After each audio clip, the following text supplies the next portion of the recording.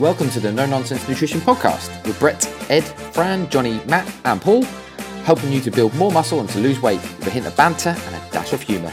Enjoy this week's episode. We are live, episode number 110, I think. How do you remember? Because I do all the thumbnails and all the uploading and cutting and editing. Not that we edit much, but you know, by editing I mean add on a front and a back, an intro and outro. And I therefore have to title the episodes certain stuff, so I kind of remember. Because we sometimes, obviously a bit in advance in recording, I sometimes forget. Hence the bit of, is it 110? I think so. But yeah. How long have we been doing it for? It's not 2 years, is it? Yeah, it's just over 2 years, I think, because, well, one, obviously, we've been doing once a week, so, you know, 110 divided by 2 would be 55 weeks. So that'd be 1 year, not 2 years. Sorry, I don't know why I said that. We've done a couple of weeks at the start, didn't we? Yeah, we did. I'm pretty sure that that came up on my Facebook time hop or whatever it's memories thing, saying that we'd released it, and that must have been 2 years ago. Obviously, 100 and whatever episodes, so. Within 2 years from now, we're going to be 10 times bigger than we are now. There we are. I hope so. I hope so. I think so. Yeah. Well, we've lost the pipeline. I think we will. It'll happen. Yeah, and hopefully we'll all be multi-millionaires. No, I'm joking. I'm not doing this for the money. I do this to help people. I do this for the love and the free cheese, because that's the only reason I got a sponsorship deal. And you're drinking another neat lean bottle by the looks of it as well. Yep. This, as Fran will also vouch for, doesn't leave my side ever. Yeah, they are really good. I have two now, and they're always like somewhere close by. Do you know what the best thing about this one though, Fran, is? This one in my hand specifically. The top hasn't been bitten. No, I actually ended up biting my other one so much that I've just been using my new one. Yeah, I know, because you accused me of... Or actually, no, you accused me of having your bottle. Because you said that, oh, you've been biting yours, and then I realised, no, I've got mine in my hand. So you'd been biting yours. I'd been biting it unknowingly. This happened to me at work once with a guy next to me about a pen. Similar scenario. He bites his pen, and I was like, this isn't my pen, it's been bitten. You want to hear a funny story about a biting of a pen? It's disgusting, actually. It's funny as well. I would like to hear it. I'm sure our listeners would as well. I used to work with an engineer, right, who would always have his pens robbed. And people would use pens at his desk, people would bite them. So what he did one day, he stuck a pen up his arse. I knew you were going to say that. As soon as you said that, I thought he was going to say he stuck a pen up his arse. Why not? Well, did he put it in his arse or put it in his arse? He put it in his arse. Inside. I was going to say, did he lubricate or? I don't think so. I just want to. Oof, but that's a bit painful. Try. How did it feel when you did it, Johnny? When I did it, put it in my at the pen. There's always someone who brings the tone down in every episode. Yeah, it's usually you. I was about to say, it's always you. Yeah. We've got a whole episode basically in homage to you. It's called something like muscle building and dildos or something, just because you kept bringing the tone down. If the listener's seen what our WhatsApp chat is like in work, oh wow, they wouldn't believe what's on there. No, and to be fair, most of that probably does come from me actually, but oh no, this is my your work, not our one, right? Yeah, this is, it makes you look like an amateur. Really? Yeah. Did you like this one? Did I send this the other day? The bottle top challenge one. Yeah, it's brilliant. I like that one. Glass. Good.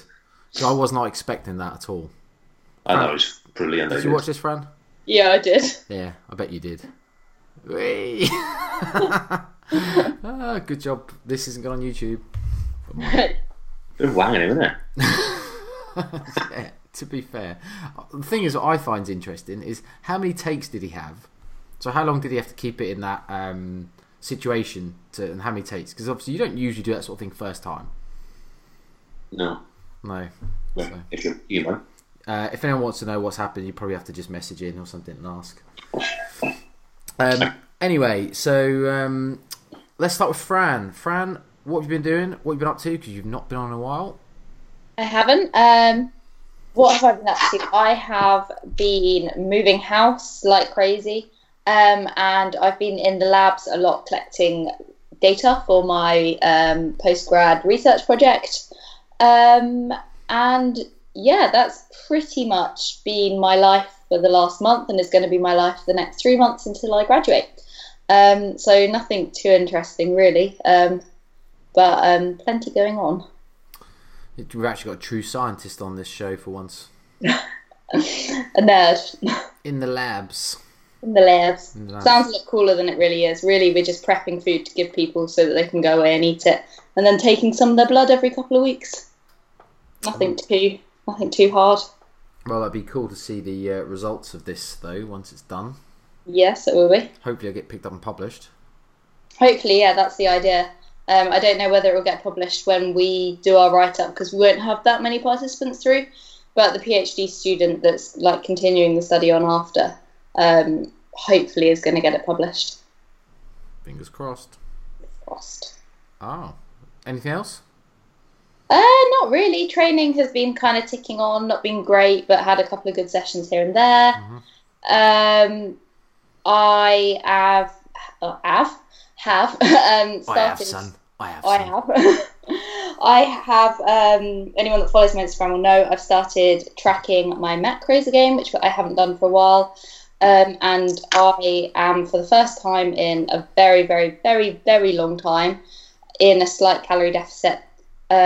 Just trying to lose a couple of kilos that I've put on this year to feel a little bit better in my skin. So I suppose that's like a mini side project to help myself feel better. And so far, so good. My weight's not gone down, but I feel a lot tighter. And I feel like I'm just eating in a more, I don't know, like slightly healthier. I'm paying more attention to what I'm having in my food. I'm kind of like making sure I fuel my training sessions well. Prioritizing kind of whole foods over ice cream. And yeah, it's going well so far. Nothing drastic, but it's been a nice mini project alongside. Yeah, I think when you're not dieting, it's so easy to just let kind of your good habits slip. And it's and it's not something like, even, you know, as a professional in the industry, that you think, oh, you should never do this. Like, why wouldn't you do it? But because obviously I tell my clients the same thing. Like, if you start to move from like someone who's used to dieting to a bulking phase, if you want to call it that, or a massing phase, or a gaining phase, or whatever you want to call it, one of the best things you can do is just continue to eat as you were. So a lot of the habits, structures, and routines, obviously, that you'd build up through dieting, just eat in that same manner, but maybe just increase the amount of food you're eating. Because otherwise, a bit like what you've just said, a lot of the stuff that we do for health reasons, not just physique reasons, just go out the window, and you end up just. To be fair, I'm doing it right now. Like, anyone's got to watch my story today, eating the crap I've eaten today. I've been at a fete today, like a local fete, and I've had a hog roast, 2 ice creams. They had a bake-off, the challenge thing, where you paid £1. You got to have a piece of each bit of cake. There's 5 cakes. I paid £1 for 5 bits of cake, and obviously me and Jen ate it all. So it's like, I've just eaten nothing but shit today. So yeah, it's an easy excuse when you're kind of in the mentality of eating more for performance, and or for better long-term body composition. But in the end, really, is it the best thing to do? Yeah, it's kind of odd for me because I haven't been, I suppose, like quote unquote dieting for like probably like 2 years since I last attempted to like be in a prolonged or like a slight calorie deficit and actually like tracked it.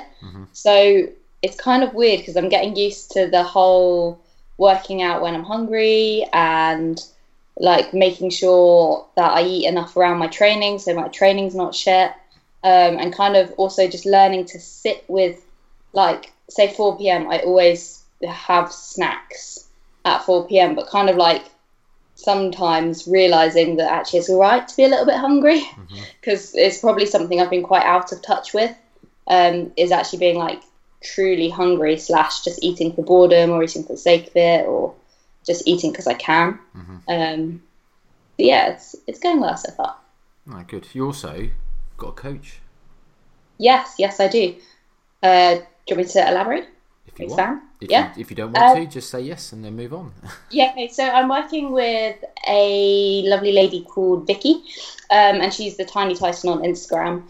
And I actually worked with her for a month before my last powerlifting competition, just to make sure I made weight okay and to make sure that the last month of my training was kind of as optimal as it could be. And we clicked really well then. And I just thought she was brilliant in terms of how like responsive she was, how much depth she went into in her check-ins, how much information she gave, how much she would go out of her way to help you. And yeah, I just really clicked with her, and I trusted her to help me on kind of like this process. And for me, one of the main things is accountability, and having someone there that I check in with. And it's all very well being like, oh, but you're a nutritionist, you should know how to do it yourself, and oh, you should be accountable to yourself. But I'm not, and I put my all into helping other people and to getting other people their results and stuff. And then when it comes to myself, I'm just like, I just want someone to do what I do for other people for me. So that was the thinking behind getting a coach. No, that's super cool. We've all been advocates and all had coaches of our own at some point. I think it's one of the things that people tend to miss when they even look at coaches is the accountability aspect. I know we've talked about it enough, and some people obviously think, oh yeah, I need the accountability, but I think it maybe even the ones that recognise it underestimate the actual importance. And this is why we've joked around people that are worried about fucking sharing spreadsheets across coaches, or people are worried about that type of stuff when actually we don't realise the spreadsheet doesn't make a coach. Like the things that make a coach is all the things you've just said. And the accountability aspect. Like, people are paying you for those things, for the education, the accountability and support, and not paying you for a fucking spreadsheet, for Christ's sake. So yeah, cool, good. But yeah, I'll probably I can do a little update when I'm next on the podcast and let people know how it's going. Yeah, it's me for now. Excellent. So Johnny, what's been happening, brother? I've actually been doing the garden, putting some artificial turf down. That's great, so you don't have to mow it. What happens if a dog shits in it? Well, funnily enough, because we're going to build a fence onto the frame of the turf, basically. So only the little one, because he's old and he's probably not got many years left. He ain't going to jump over it. So fence it off, go on the patio instead. So it won't be any shit or piss in there, because it'll end up giving away. How does it look? As in, does it look very artificial? Does it look realistic? It's not actually down yet. The base layer on that's down. The yard's work is being prepared at the minute, so I'm nearly there. But you must know how it looked though, in terms of what the reason you bought it. So it just looks like fake as fuck. No, it looks like you're on a golf course, like that sort of grass. Like, okay. Obviously, when you feel it, you know. Yeah, that's right. But when you look at it, it looks like it's nicely kept, short grass.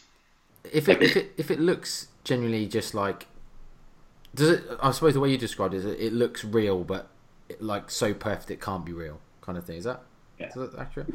Yeah, because you can pay £9 a metre, or you can pay £35 a metre, a square metre. So you're not going to pay £9 a metre because it's going to look terrible. It's going to look artificial, and it's going to look crap, and it's going to feel crap. Yeah, okay. Just I've seen a couple of people's in front gardens of houses I've walked past, and I'm like, that looks fucking shit. That looks like the type of stuff you'd see in like a retail like outlet car park. Yeah. Like that they kind of put in like the traffic islands on, that type of stuff. I mean, but at the minute, we used to have crappy old school council paving. It's like 25 kilos of paving, like 200 of them, 250 of them. And no grub left in between wrecked, bobbled. So it's better. Anything's better than what we had. So imagine my delight at having to move 200 of them after a night shift. Yeah, well, think of the neat and the... It was very, very high.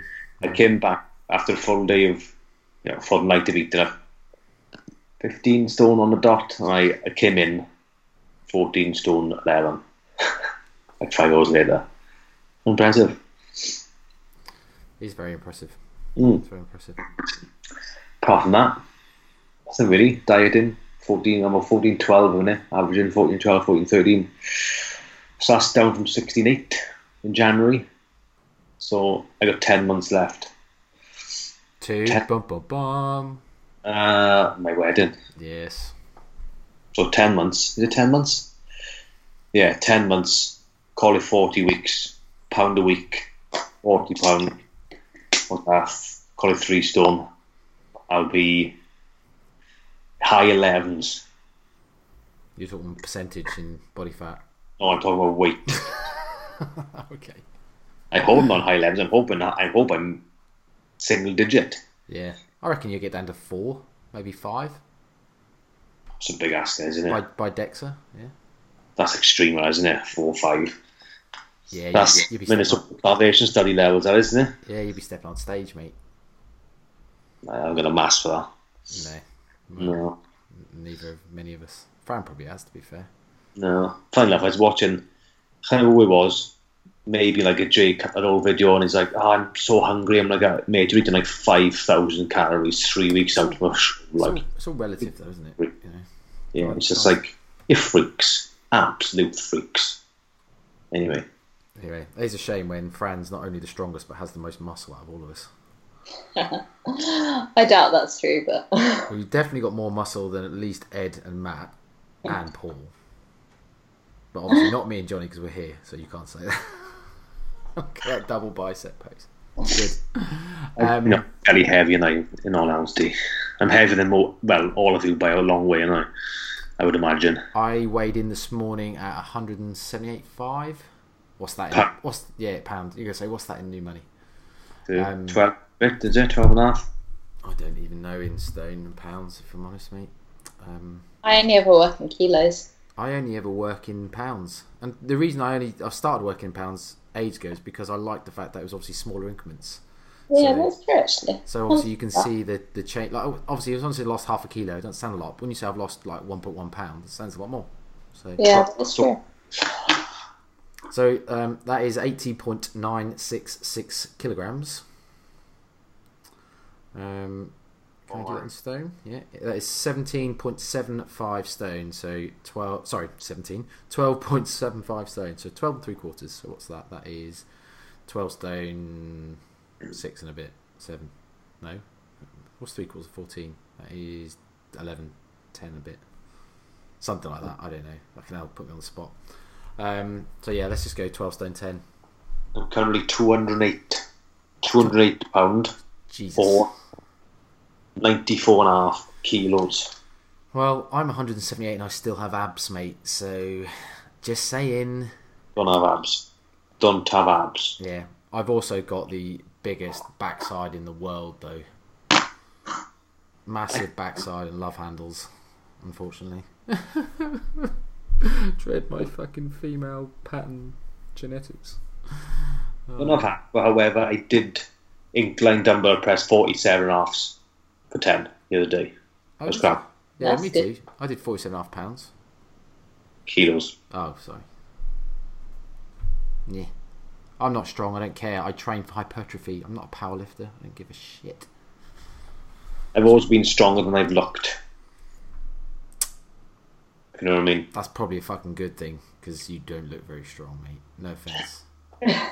In fact, you look like a weak Phil Mitchell. Phil Mitchell. I would like to think I look more like Jason Statham. Yeah. Did I tell you the story about the Greek dude, although he was in Turkey, but the Greek dude in Turkey that said I looked like Jason Statham and then refused to do anything but referred to me as Jason all night. I'd be happy with that, really. Yeah, I was pretty happy, to be fair. I wasn't complaining. I said, you carry on, mate. Big Jason. Hello, Mr. Jason. Podcast. Say again. You think Jason Statham never listened to this podcast? No, of course he won't. What's the odds? Billion to higher, 10 billion to 1. He also did the bottle top challenge, wasn't he? One of the first, I think. Yeah, but he's a genuine martial artist, and he's red hot, isn't he? Yeah, you can tell the way he does it that he's got some technique, he knows what he's doing. Whereas some of the other people you've watched, you're like, oh, like the last guy I just showed, he had no technique. Yeah, because he's hitting with his dick. You weren't supposed to say that. People were supposed to message in and find out. Anyway, on that note, shall we move on? Yeah. Just 19 and a half minutes of junk. Speaking of weight, let's just segue. Speaking of weight, Speaking of weight, what? No. Speaking of weight, I don't know how to tie this in now. I don't know. Speaking of weight, it's maybe your weight seems to kind of hover around a specific point at a lot of your life. Maybe you want to know why. Or maybe not say why, but maybe just kind of want to hear some annoyance about it. That was a terrible link, wasn't it? That was fucking terrible. Okay, right. What today, listeners, we wanted to speak about. It's I don't really know where it came about in terms of inspiration for this topic. Anyone else know? Hello. I can't remember who suggested it. Well, I suggested it, but I can't remember why. I don't know if it was on something or somewhere. I don't know. It just sprung to mind. I thought, that would be quite a cool topic to talk about. So the topic is around body fat. Yeah, but let's say body fat. Body fat set points and settling points. So a term some people might have heard, might not have heard. When we start talking about it, might start to think, oh, actually, yeah, that makes sense, or start to understand a little bit around the concept. So we just thought it'd be quite a cool thing to talk about, didn't we? Not so cool for Fran as she disappears. I think it's something that people talk about. It's never really talked about, is it?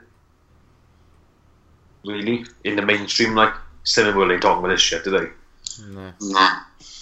Or most people on most typical diets. I mean, I think because hopefully after this episode, people understand why certain things happen when you lose weight. I mean, why certain things happen, and it's like, because I think some people blame themselves and they it's just the willpower. You haven't got the willpower. And how often have you heard that from coaches? You haven't got the willpower, blah, blah, blah. It's like, well, it's not really as easy as that, is it? No. There's an element of willpower, obviously. But there is, your body does have certain mechanisms in place to fight you. On that, do we want to talk about the cancer research campaign and that type of stuff? Only because, or maybe we shouldn't, I don't know, just when you were talking about, I was thinking just that you said about people moaning about, it's just more willpower and stuff, but you think a lot of the debate around the cancer research piece that's going on at the minute around obesity and the cause of cancer, and their type of or particular choice for marketing, people are saying about, it's body fat shaming, and obesity is a multifaceted thing that is not necessarily down to the individual, in terms of it's just kind of their choice to be obese or not. Although now I've said all that, I think, do we really want to get into a massive debate? Because actually that will end up being what the topic ends up being for today, rather than the actual topic we originally planned. Because I imagine that'll take ages. It's only a debate because there's so many sensitive fucking snowflakes on the place these days. I think we know which side Johnny sits on. I know exactly what I'm sitting on. Like me, it's people's lives at the end of the day. If you don't fucking like it, it's probably because maybe you need to change. But I don't. For me, like I've been there. I've been obese, so I can say it.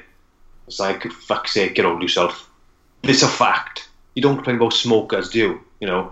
Don't say blasphemy and shaming smokers. No. How long have these adverts been? 20 years? Get over yourself. Christ's sake. That's I think that's definitely maybe a topic. Definitely maybe. It's just a topic for another day. Because I can hear Johnny's going to be talking for a long time. It makes me angry. Makes me fucking angry. It makes me so angry. Ranting. It's like we live in you can't say anything, you can't do anything, you can't say it without someone getting offended. If you're offended, it's up on you, not on me. I'm trying to move him on, but he's still going.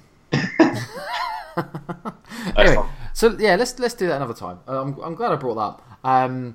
So I guess going back to set points, I will define my understanding of a set point, and I say my understanding like I say it like that because I want people to understand that I'm not an expert. I know little bits around it. I've done a little bit of reading, and I just kind of know a little bit around what was going on here. Sorry, I've got this weird window just popped up on my thing.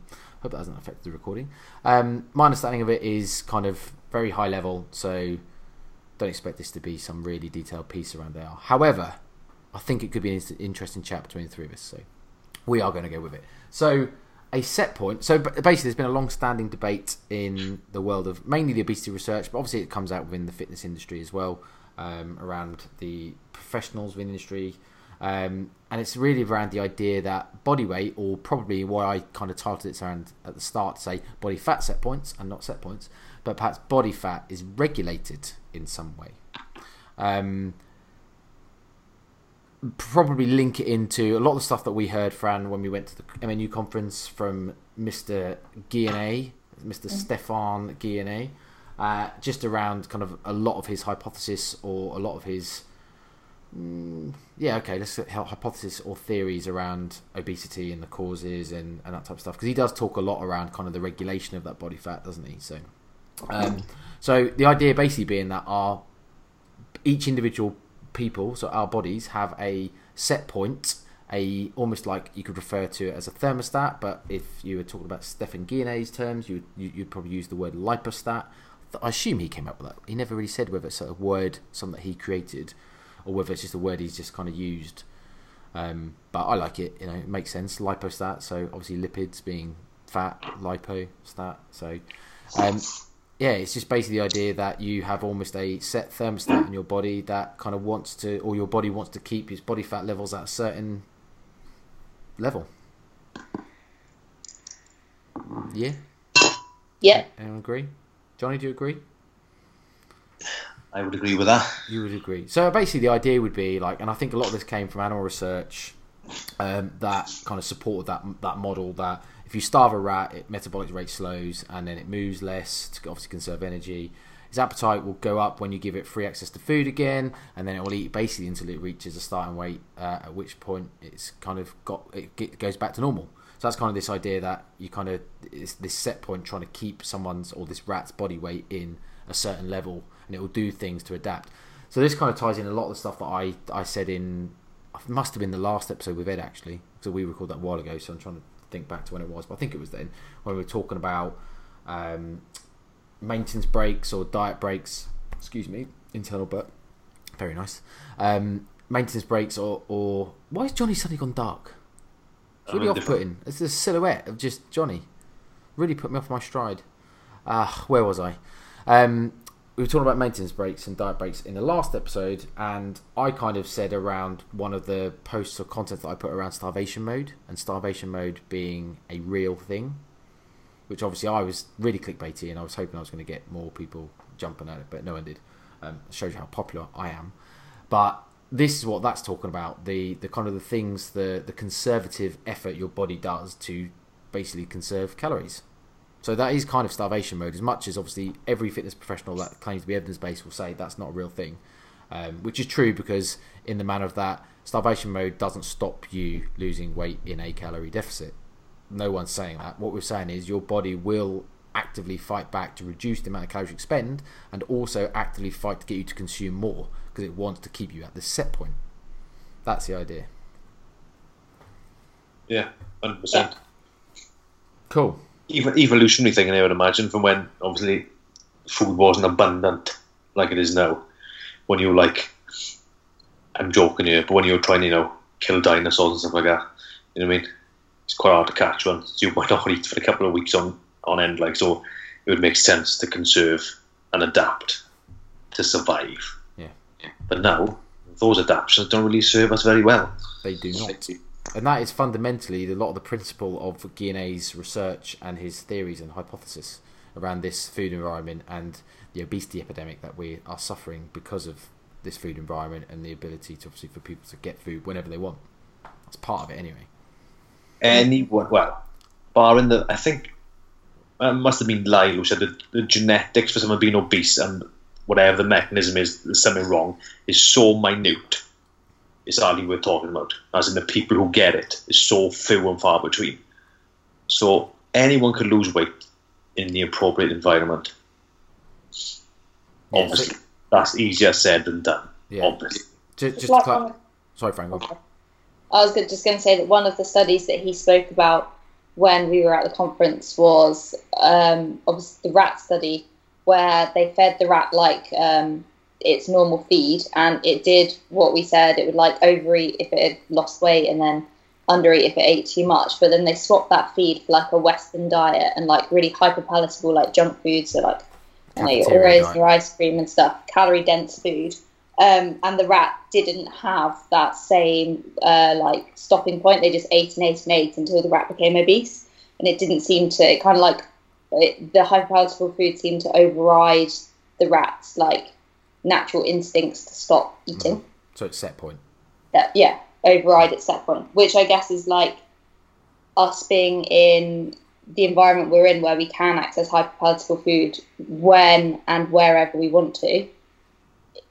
It's kind of like prevents us from sitting at our set points. I guess you could say. Yeah, that probably, and maybe we'll segue into it now, and then we'll probably come back again. But that kind of, you almost now describe the difference between set point and settling point. So your set point being kind of this set genetic regulation of body fat levels based on kind of like what you'd expect as an optimal, I don't know if that's the right phrase, but an optimal environment, against your settling point, which is where your set point essentially can move based on its environment. So like you've just said, Fran, if people can understand the food environment that we live in, all of the food cues and the access and the stuff that we have to these hyperpalatable, like cafeteria style diets, is obviously what the phrase obviously is used in research, or what Stefan used for these rats. But it's similar obviously principle for us, that we've got all this junk food and shit around us that we can just access at any point. That kind of, the idea is that it moves our set point to a different range. So where if you stick someone in that environment, the environment just described, their set point will move up to a higher level, so where their body will probably try and then maintain a higher body fat percentage, and vice versa. If you took that person out and stuck them probably in the middle of a poverty-stricken land in Africa, say, or wherever, it doesn't have to be Africa, but wherever, somewhere obviously where it's poverty-stricken and access to food is very sparse, you're then going to find probably that their settling point will reduce down to a lot lower level. So this idea of like a set point being kind of almost stuck or genetically driven, whereas a settling point is probably more appropriate for most people, because it kind of takes that set point but then adapts it to the environment it's in. Yeah, it becomes more of a range of weights that you sit in rather than kind of like a narrower set point. Yeah, and I suppose, I mean, I like the term settling, because it's almost like, well, you know, you start somewhere, and obviously if you put it in an environment, it starts to settle at a different point. I think it describes quite well where, and everyone can hypothesize or theorize in their head around, if I stick someone in a place where there's access to donuts and chips and God knows stuff all the time, they're likely to obviously set to a higher body fat percentage compared to someone who's having to kind of try and find and go out and find food that's generally probably low calorie or not necessarily completely calorie dense as well. So good. Obviously, hopefully people have got a good idea of what a set point and settling point is now. So one kind of, I suppose, a piece of that which shows, or which is interesting to talk about, I suppose, is that it seems to be that in the research, and also I can say this anecdotally as well, there seemed to be like the system or the regulation of this body fat or set point, whatever you want to call it, is asymmetrical, so that it kind of protects against weight loss far more than it would protect against weight gain. So, and this goes back to what Johnny said a moment ago around like evolutionary requirements. I think that it makes sense, and obviously, you know, I'm saying it as it makes sense, that I don't think this is necessarily in any way scientifically provable or proven. Most of this is obviously theory we're talking about, because we're talking about set point theory and settling point theory rather than anything kind of fact or fiction as such. So I think obviously a lot of this, as much as Stefan goes into lots of the research, I think a lot of it is still like a hypothesis around why stuff happens rather than like what happens. So I think the what happens bit is quite well established or well respected by most people. It's the why bit. But anyway, so going back to this evolutionary requirement, I suppose it's a case of, we understand that when food is sparse, having a set point or having something that gives us some drive to eat and go to get food, a starvation response that obviously helps conserve energy, really useful for evolutionary requirements and obviously for evolution. However, getting overweight, for most of human development, and obviously I'm not is a paleontologist the right phrase for someone that just studies history? Is it just dinosaurs? Dinosaurs, isn't it? Just dinosaurs, okay. Probably not so relevant then. Okay, I'm not someone that studies history or the evolution of man. However, I think for a lot of our lives, we were basically top of the food chain. We never really hunted. So you can imagine our body is probably evolved to not really need to protect itself about being overweight, fat, sluggish, can't really move. Because we've not really had many predators. Like even animals out in the wild probably didn't really hunt us for food. I'm sure plenty of people got killed by wildcats and crocodiles and whatever else for many years. However, we've not really had to worry too much around kind of fighting against weight gain for evolutionary survival purposes. So you can kind of see why it might be asymmetrical in that the body kind of does protect far, far more around weight loss than it does against weight gain. Which is obviously a bummer for us with physique goals, because we struggle to lose weight. We diet hard. Our body adapts. The starvation mode kicks in, or starvation response, if you want to call it that. And we then find it even harder to lose weight. We have to diet harder. We have to reduce our calories more and do all of the things that we kind of do for dieting. And then basically, if we go back to how we eating before, our weight just rockets up really quickly, and we sometimes overshoot without any kind of real natural fight against the weight gain. We're like almost primed for weight gain because obviously it fits in with our evolutionary requirements, and that's a fucker when you're trying to hold a decent physique. I've talked a lot. Thoughts? I do find though that I've seen a lot of relatively muscular blokes who are also fat, I'm talking like 20% body fat, just a lump. But when they've dieted down to single digits, they always hold a decent shape after it. This is only what it's probably seen in 10 people, say they're 16, 17, 18 stone. They've got down to 12, shredded, and they've never gone back to where they were in terms of fatness or size. I'm not saying there could be, they've decided they want to use gear, which obviously makes a difference. But I don't know, it's someone I've noticed with people who've been big, lost weight, have never really become out of shape again. I think, and I would guess or hypothesize again on this, I would imagine a lot of those people that have been that successful in losing lots of weight, it's not necessarily their set point or the settling point that's keeping them at that weight, and it's probably just they've built up these really good habits that they're kind of actively putting into place over a long period of time. Because I think for most people that have lost their weight, they'll say that they have to work pretty hard to keep that weight off. Yeah. Would you agree? Do you think for most people it's not something that they just suddenly get to that weight and then they can kind of just eat normally, in air quotes, and stay at that body weight? If they ate normally, in air quotes, they'd end up finding themselves slowly creeping back up to their original weight, which you tend to find with people that do things like Slimming World and lots of other clubs, because they haven't had that education, they haven't really built those proper habits fundamentally over time to keep doing those, and instead they just go back to eating, in air quotes, normally. And as I say, that's the bit that this kind of set point and settling point is just kind of making them then just slowly creep their weight back up. I find it easier if, rather than going from like 18 stone to 14 stone quickly, if you went 18 to 17, held it, 17 to 16, held it.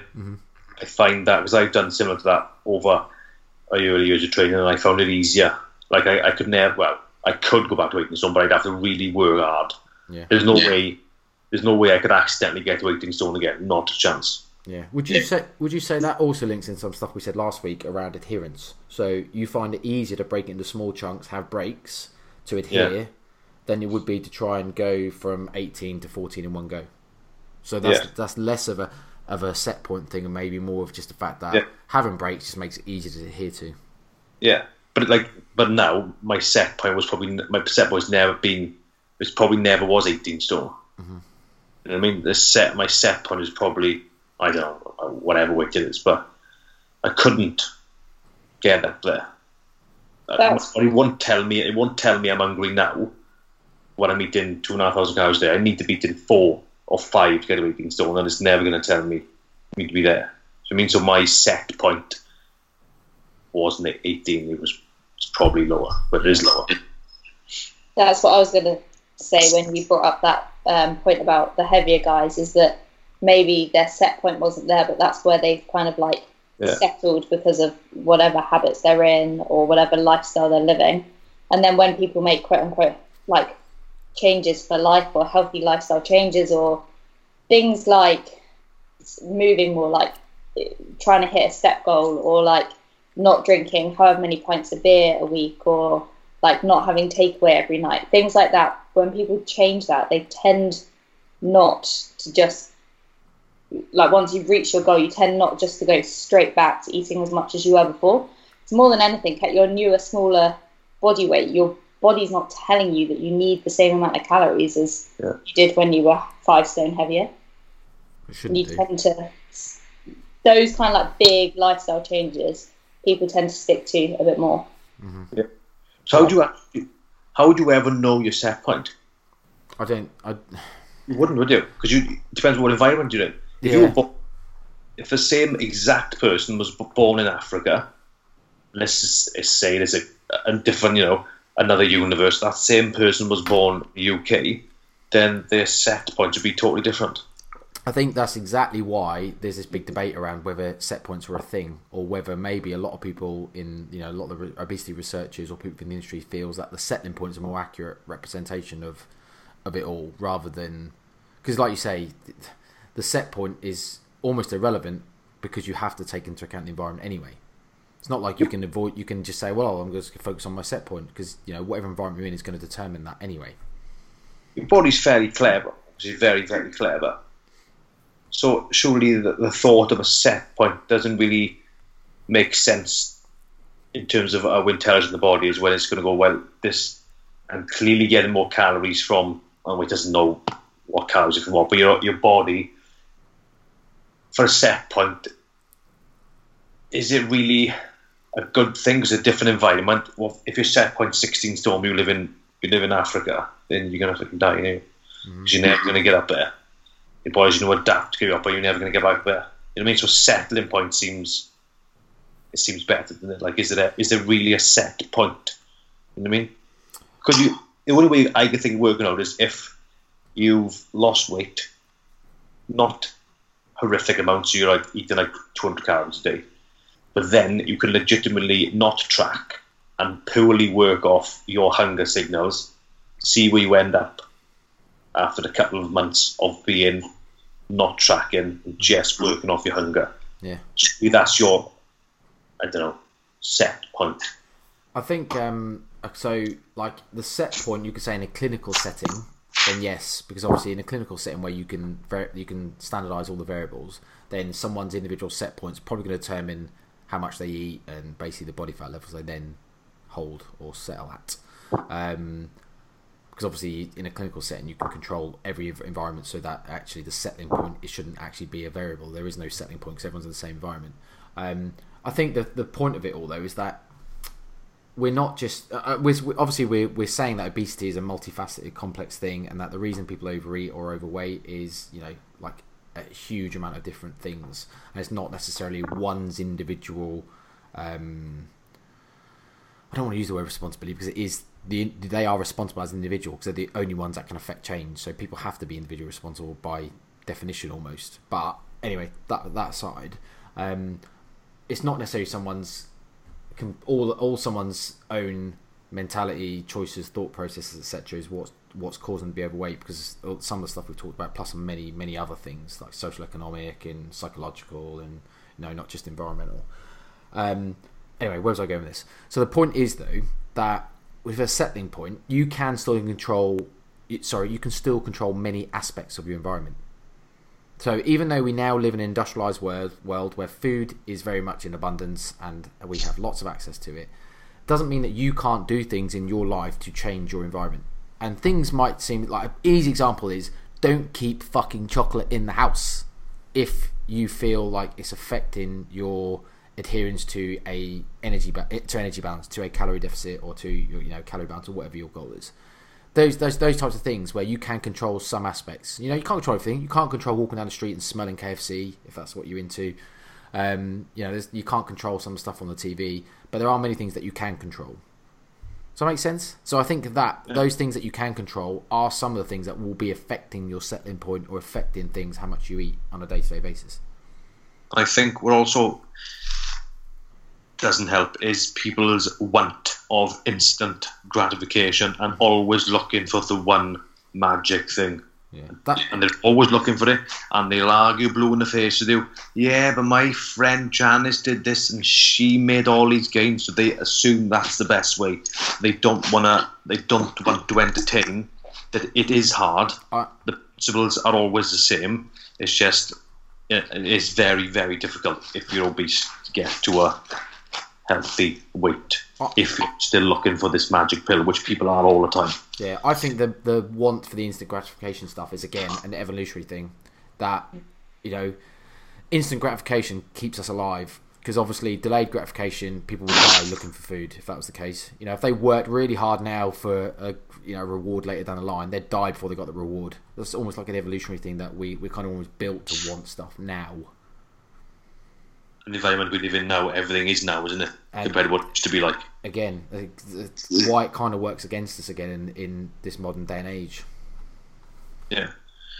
Environment's got a massive part. Well, it's probably the main part, really, in it. Because if you put everybody in an environment where they had to kill their own food, you could almost put a number on 99% of people who are obese wouldn't be.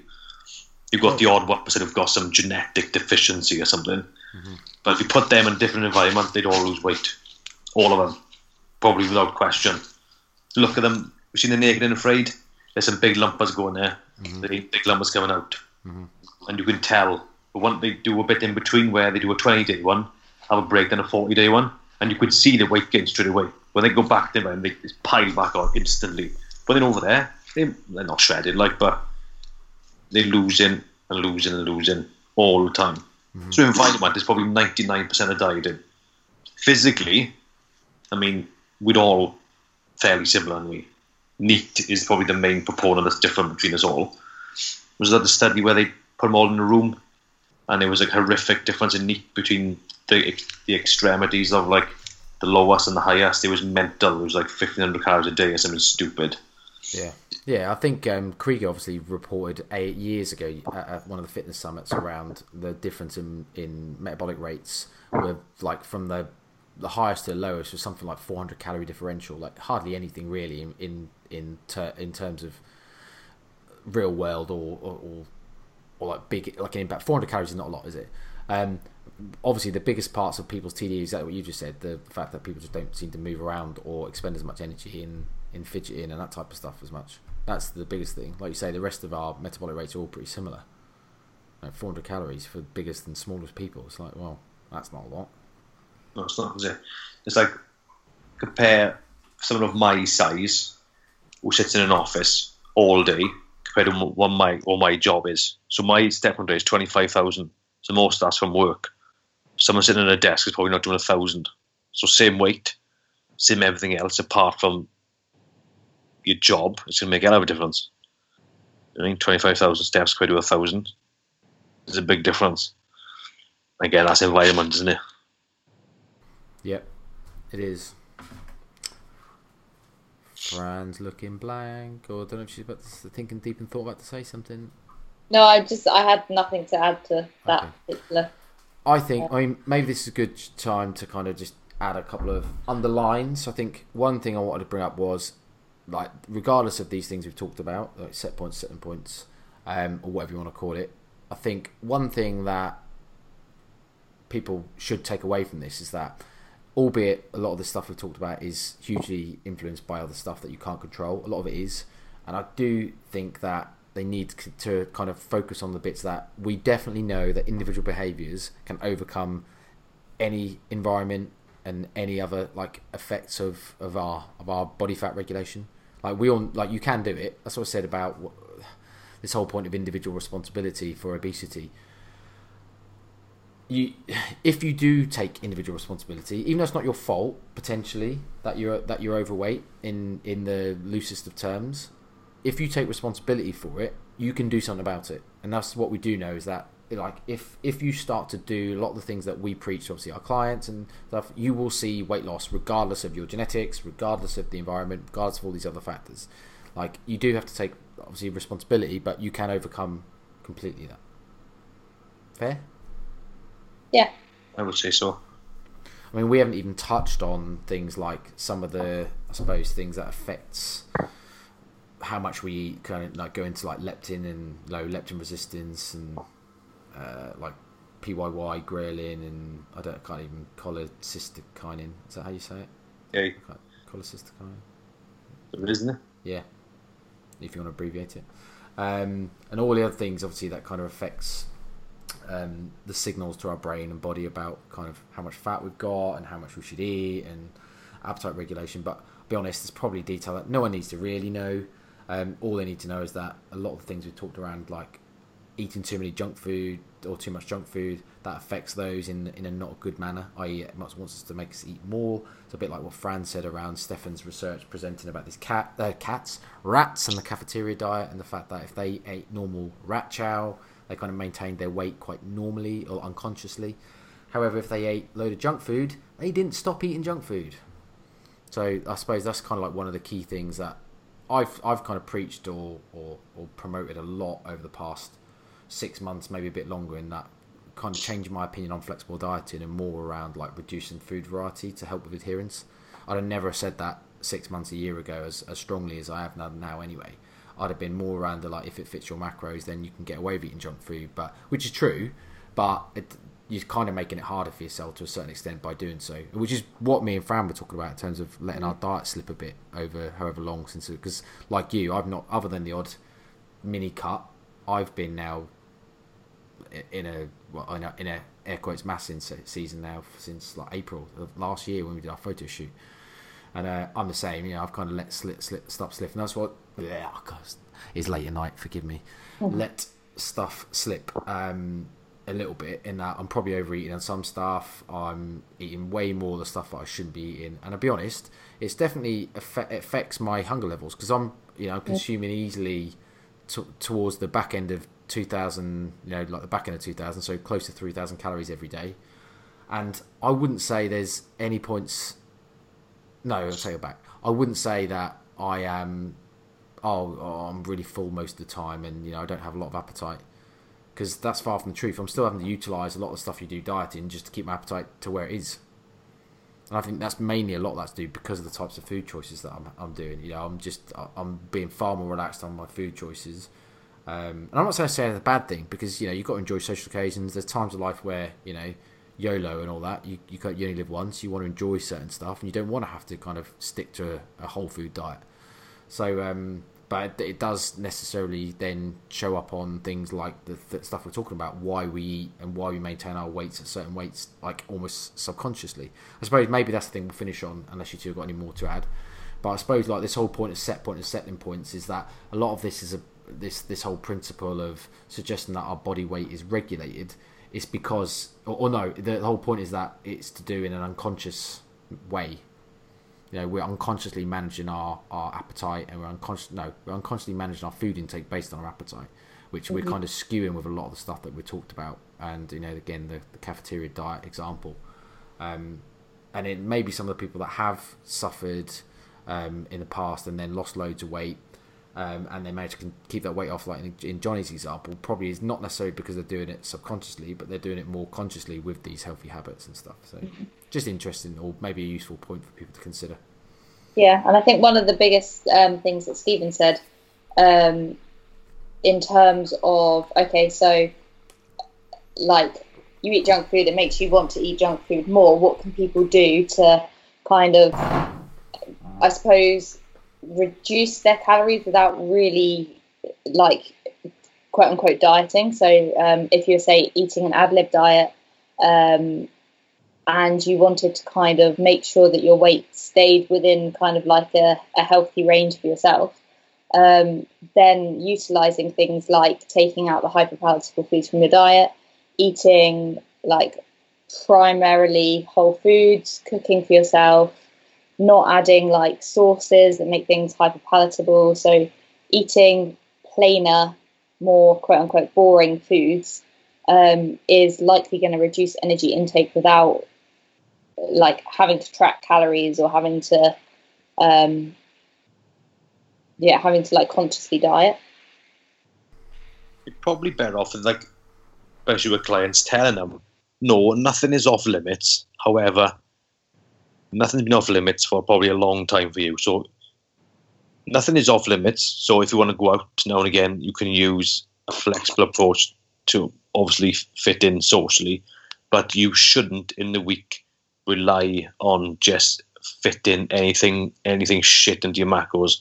Focus 90% of your diet around whole foods, good sources of protein, plenty of veg, fruit, and have the knowledge that you're not restricted to anything, but have the discipline to go, right, I shouldn't eat this stuff, but I can in the right environment to be social, to still fit in, basically.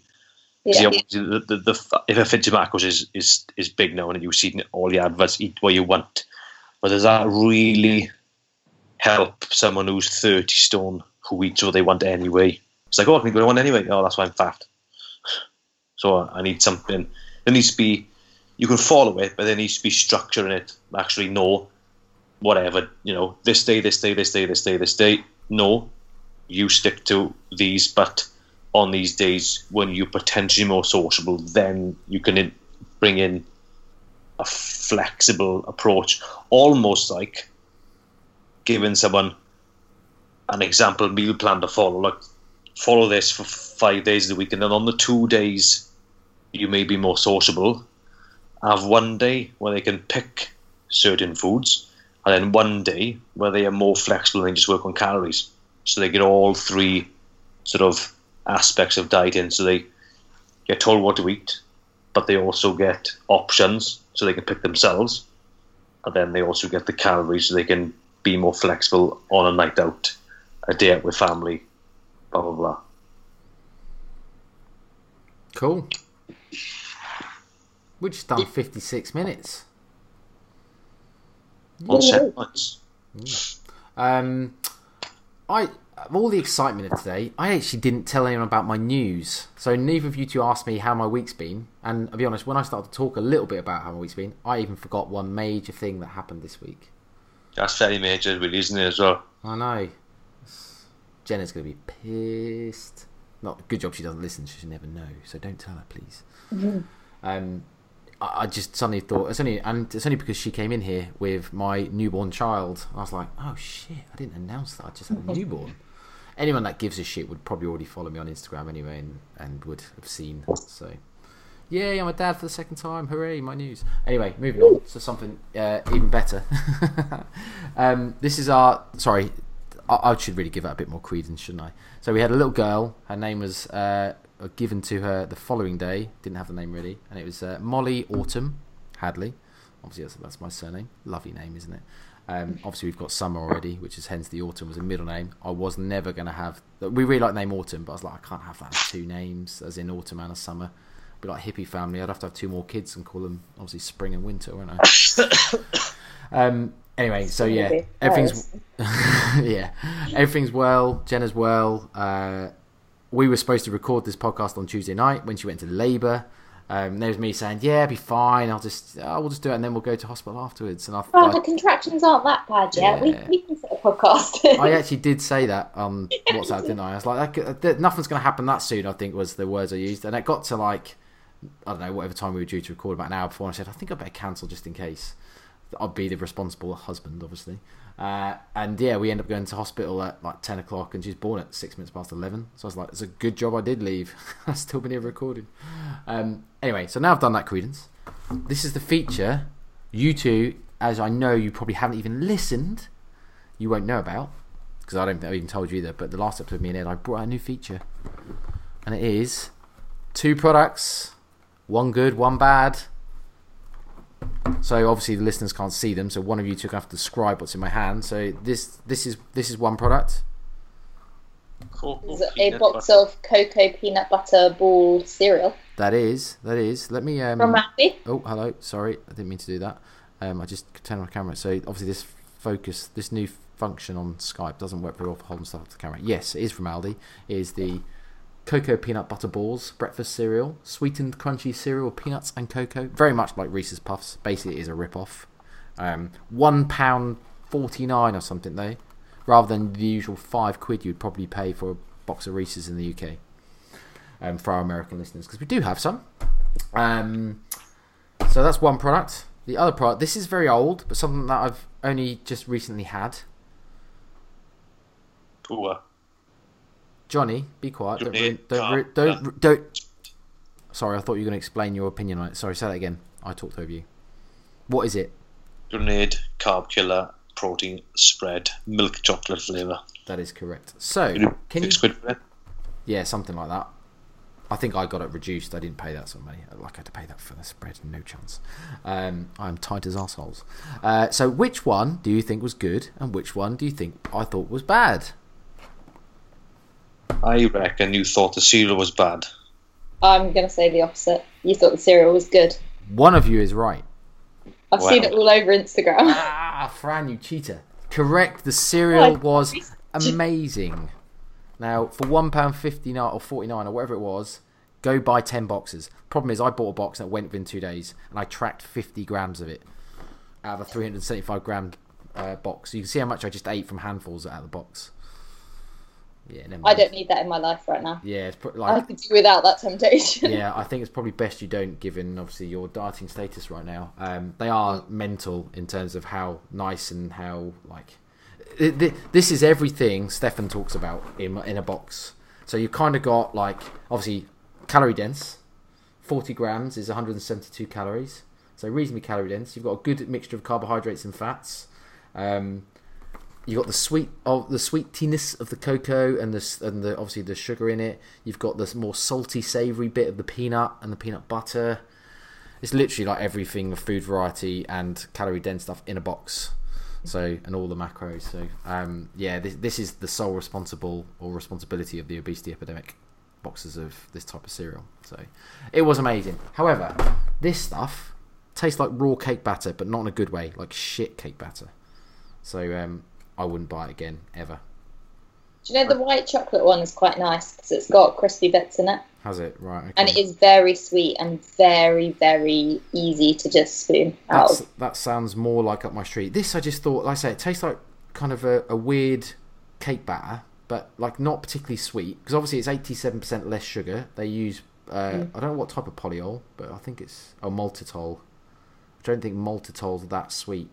Not compared to normal sugar. I might be wrong. I don't know my sugar alcohols that well, but I didn't enjoy it. I must say, I will stick to Jim Jams or Nutella. I think because let's be honest, it's not even lower calorie, and it's 20% protein, which means a 33 gram serving of this stuff is 7 grams of protein for 172 calories.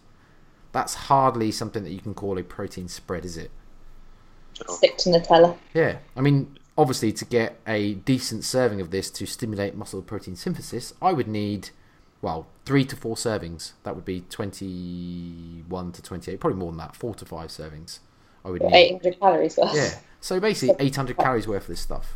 So, Grenade just basically taking the absolute piss by charging £6.50 for it. They are, yeah. The piss, they must make it for 20 pence. Absolutely. Also, what I found, if you don't this was obviously. It was reduced because it was close to its sell-by date, so it obviously been sitting on a shelf for a while. All of the oil, or whatever oil they've used in it, which looks like it is vegetable oil, rapeseed, and sustainable palm oil. That all just kind of separated, sat at the top. I literally could have poured it out and just left a thicker cocoa paste. Maybe I should have done that. It might have tasted better. I might have just poured the oil out and left the cocoa paste at the bottom. Carb killer, Grenade, shit. Great bars though. However, their brownies are very nice. Oh, they are pretty good actually. Yeah. They look tiny and they have more calories than the bar. Yeah, they're about 220 and 15 grams. And they aren't big, but they as far as protein brownies go, they're definitely the best. Yeah. Because if you've ever had, they're nothing like a Mite protein brownie or like the usual shit, really dry brownies you get. What's the other ones? Cymix, is it? Or they're awful. Yeah, they're nothing like those. They're just dry, crumbly shit, aren't they? Whereas the Grenade ones are actually quite brown, lots of big chocolate chunks in them as well. Actually, like actual chocolate.